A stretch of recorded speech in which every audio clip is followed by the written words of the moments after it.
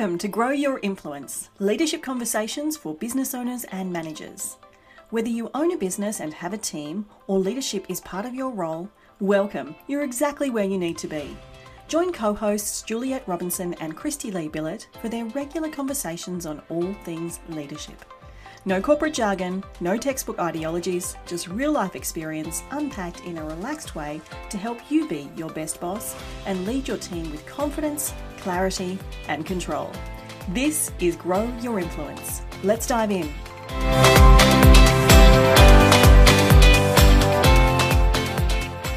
Juliet, hello. Great to chat to you again. Christy Lee, nice to see you. Yes.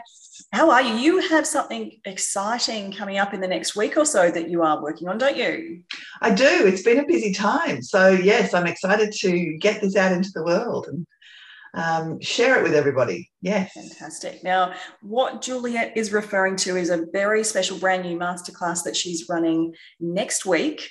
And she's going to tell you a little bit more about it later in today's episode. But if you lead people in your business or you work for an organisation where you are a leader or a manager, it is a masterclass that I'm going to recommend that you do not miss. And she's going to cover a whole range of things, including the topic that we are chatting about today, which is dealing with high conflict people. Yeah, this is a biggie, isn't it, really? Because we've all had those people in our lives. And in fact, I think I have a family member, luckily he doesn't live near us, but who is one of these people, you know, those people who are always looking for an argument and who are actually energized by arguments. They don't want to have a conversation. They want to get people a bit riled and they want to be able to object to things and really engage with conflict. Yeah. And if you've had these people in your team, you don't forget about them in a hurry. They are just tricky characters to have around because they just seem to stir the pot for what most of us consider no good reason. I mean, I'm all in for a bit of conflict when it's about, you know, challenging the status quo and making sure we're thinking laterally and considering all the options. But when it's high conflict, really for the sake of high conflict and nothing more, I admit I do struggle with these people. And look, I think we all do, unless you yourself are energized by that sort of interaction.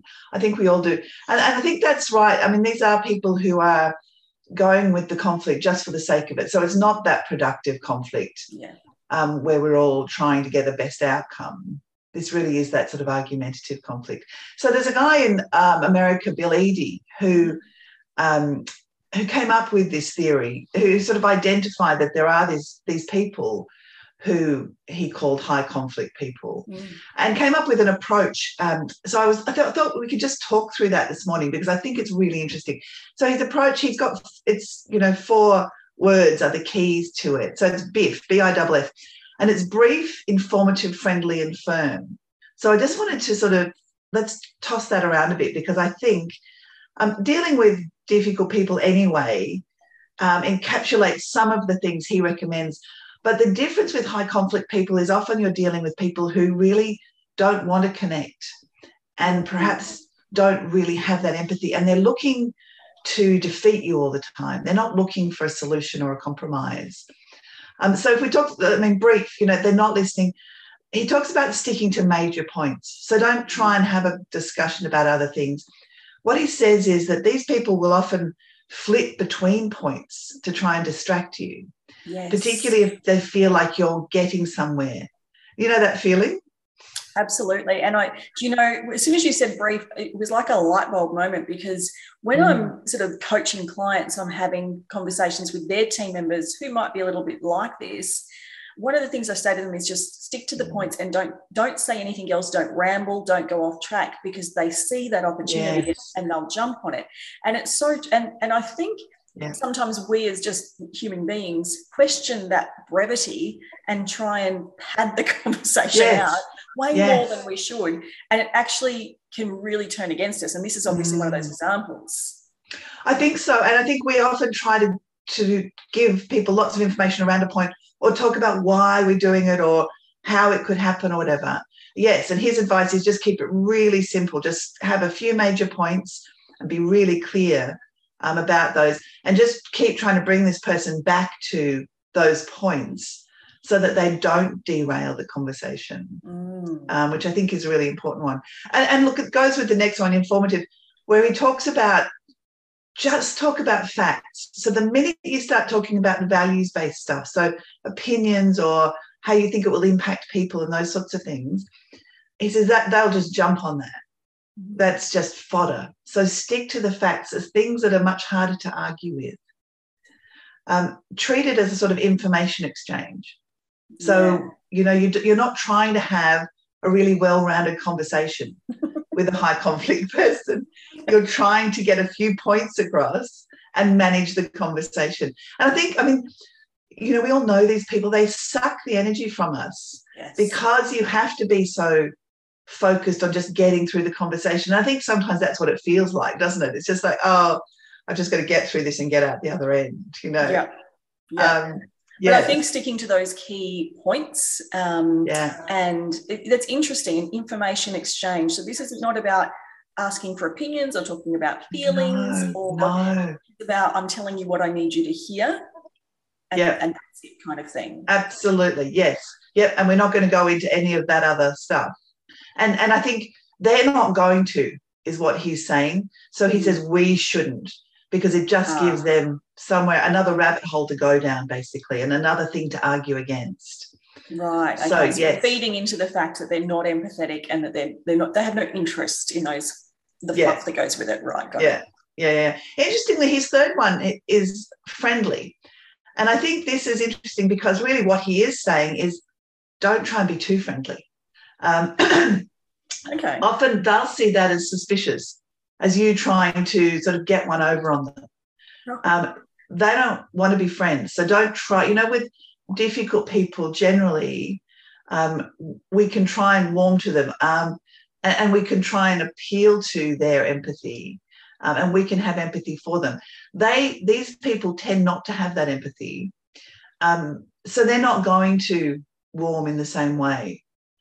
So I think what I took from what Bill says, and certainly from my experiences, is don't try and be too friendly, right. And don't try and just keep it professional, keep it really neutral and professional in terms of your tone and the way you deliver it. The minute we get angry, of course, that feeds into them as well. They've had a success then, they've had a win. Yeah, and that's what they want. Managing your emotions is going to be really important with these people. But try and keep it really neutral and keep coming back to those facts and coming back to the main points. Right. And then firm is his last one. Yeah. So, and I think this is where preparation comes in. And we know that any time you're dealing with somebody who's difficult, that preparing for the conversation and knowing exactly what you want out of it is really critical. But he says that they will try and deflect you. And this, as I said in the first point, that's flitting around. They'll try and direct the conversation. So they'll jump on something that works for them and try and drive that point. And we need to be able to bring it back to the points we want to manage. Yeah. And they'll look for weakness. So the minute you don't have a fact lined up for them, or you can't answer a question, or you choose not to for whatever reason, or just if you prevaricate in some way and hesitate, they'll see that as weakness and jump on it. Yeah. And that can be tricky, that's not all of our strength is to be that firm and have all the answers ready to go. So being prepared is definitely important. And also I think, and let me know if this is correct, but if someone in these conversations is trying to get us down a rabbit hole and off track, is the best way to approach that to very, very directly say, we're actually not here to discuss that today. We're here to discuss this, and be quite direct.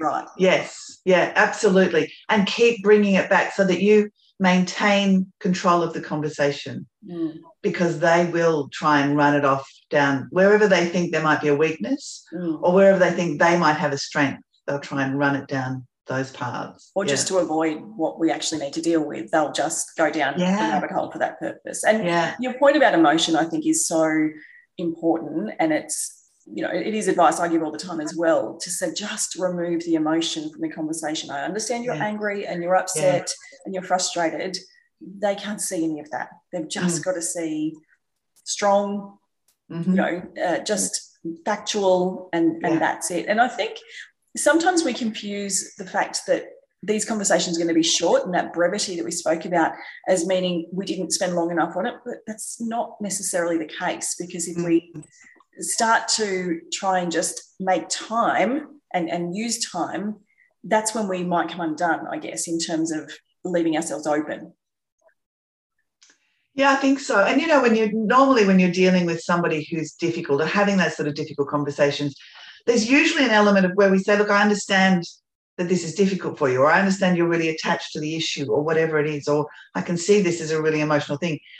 With people who lack empathy, that approach is not going to work at all. They're going to probably become more frustrated and angry about that, because they'll see that as you trying to soften them up a bit, trying to get around them in some way. So it really is about just keep coming back to the facts, and just a few of them. Yeah, and not allowing this conversation to blossom and get out of control. And that's usually what happens, isn't it? With somebody who is this sort of high conflict person, they usually end up wearing us down. Yes. Because they run off on a whole lot of different ways, and we're sort of left going, oh, God, this is just all too hard, Yep, I'm just going to finish the conversation and end it without getting what we needed to out of it. That's exactly right, and getting out of there. So, yeah. So, yes, I just think it's a really interesting approach. And I think these aren't the people, hopefully, we have to deal with every day. No. But there's certainly people we come across. And I think being able to manage that and not feeling daunted by it, just recognising what it is and recognising what you're dealing with, and being able to go, okay, right, we're just going to keep it brief, we're going to keep it neutral, we're going to stick to a couple of main points, and we're going to get out of here, and keep that focus on it. I think that if you can do that, you keep the initiative, and you feel at least that you've done what you can. Yeah. So even if you don't get where you need to go, you've done all you can to try and corral that. And Absolutely. sometimes that's all we can do, really, isn't it? Yeah, look, it is. And I think, being really clear on the outcome you want and just being focused on that is also going to be really beneficial to getting the best possible outcome. And like you said, it may not be the outcome we wished for, but the best possible outcome under the scenario. And these people are tricky, there's no doubt. And I really like this acronym in terms of having a framework to work with, because I think what it really showed me is, this is what they are going to do. We can sort of be prepared that we know this is what they're going to do, so we're not caught off guard by that. Yes, yeah. And I think this is particularly useful if you are at all values-based in the way you make decisions, because you're going to tend to be looking for a connection with people, and you're looking for harmony, and I think for more analytical people, it's not so difficult to have really factual conversations where you're not trying to connect. But I think if you have any sort of values-based decision-making going on, I think it can be really hard to deal with these people, because they just wear you down. Yeah. And they don't want to connect. They're not looking for that. Yeah.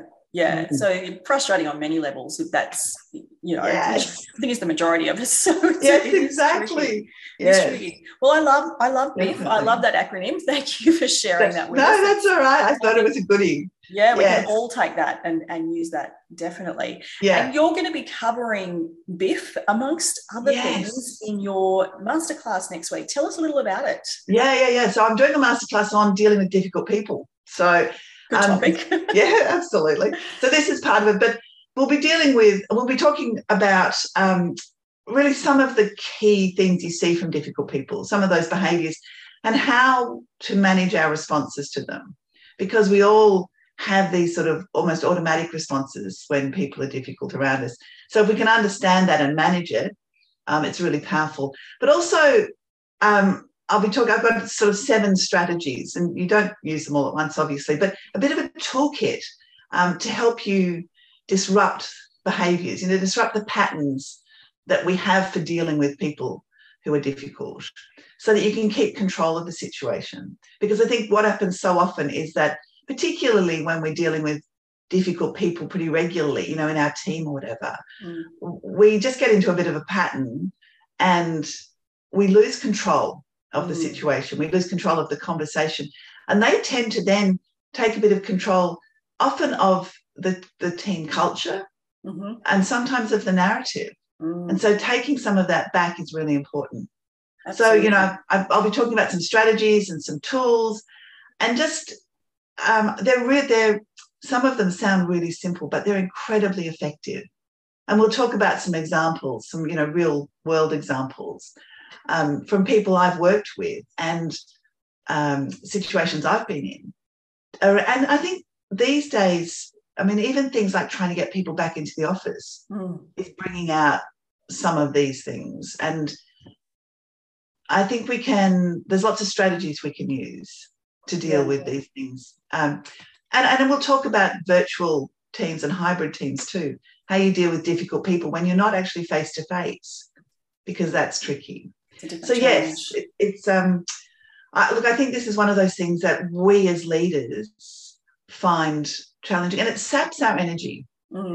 I think dealing with difficult people, often it's a thing you're thinking about as you head into work. You often take it home with you, you know that feeling? Absolutely. I always say if you're up at night thinking about a staff member, then you need to sort out that problem. That should not be what you're up at night worried about. That's exactly right. So really this is a bit of a toolkit to help you deal with these things and feel like you can deal with them with confidence. So when somebody's difficult, you just know how to deal with it. You're not worrying about what do I do and how do I make this work. So that's the idea. So yes, next week, on March the 2nd. 2nd of March, yes. 4 p.m. Australian Eastern Daylight Savings Time, That's I believe. Right. Yes. And if people, so this is online, so wherever you are, all around the world, you are welcome to join in. So how do people register to be part of the masterclass? So we'll put the link in the show notes with this, and it'll be on the Facebook page. And the address is very long, so I won't try and say it. But we'll put it in the notes.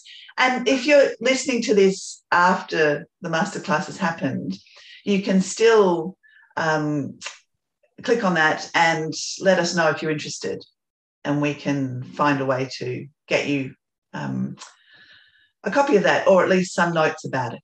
Beautiful. That's wonderful. So highly recommend it. Juliet is a master in this space. So get your tool. I love the idea of a toolkit as well, and gaining that control. So I think it's just such an important thing that we need to do. So 4 p.m. Australian Eastern Daylight Savings Time on the 2nd of March 2022.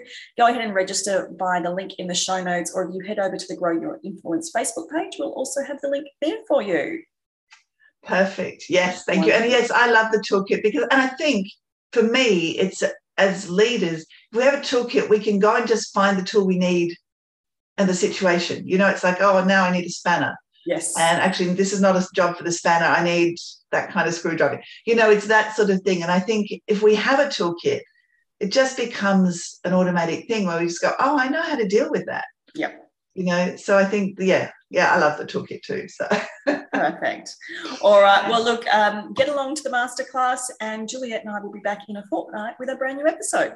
Thanks, Christy Lee. Lovely to see you.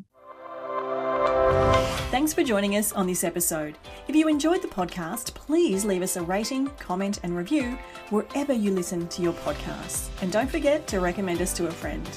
We also love hearing suggestions for topics or guest speakers that you would love to hear from. The best way to reach us to give us those suggestions is over on our Facebook page. Simply head to Facebook and search Grow Your Influence. See you there.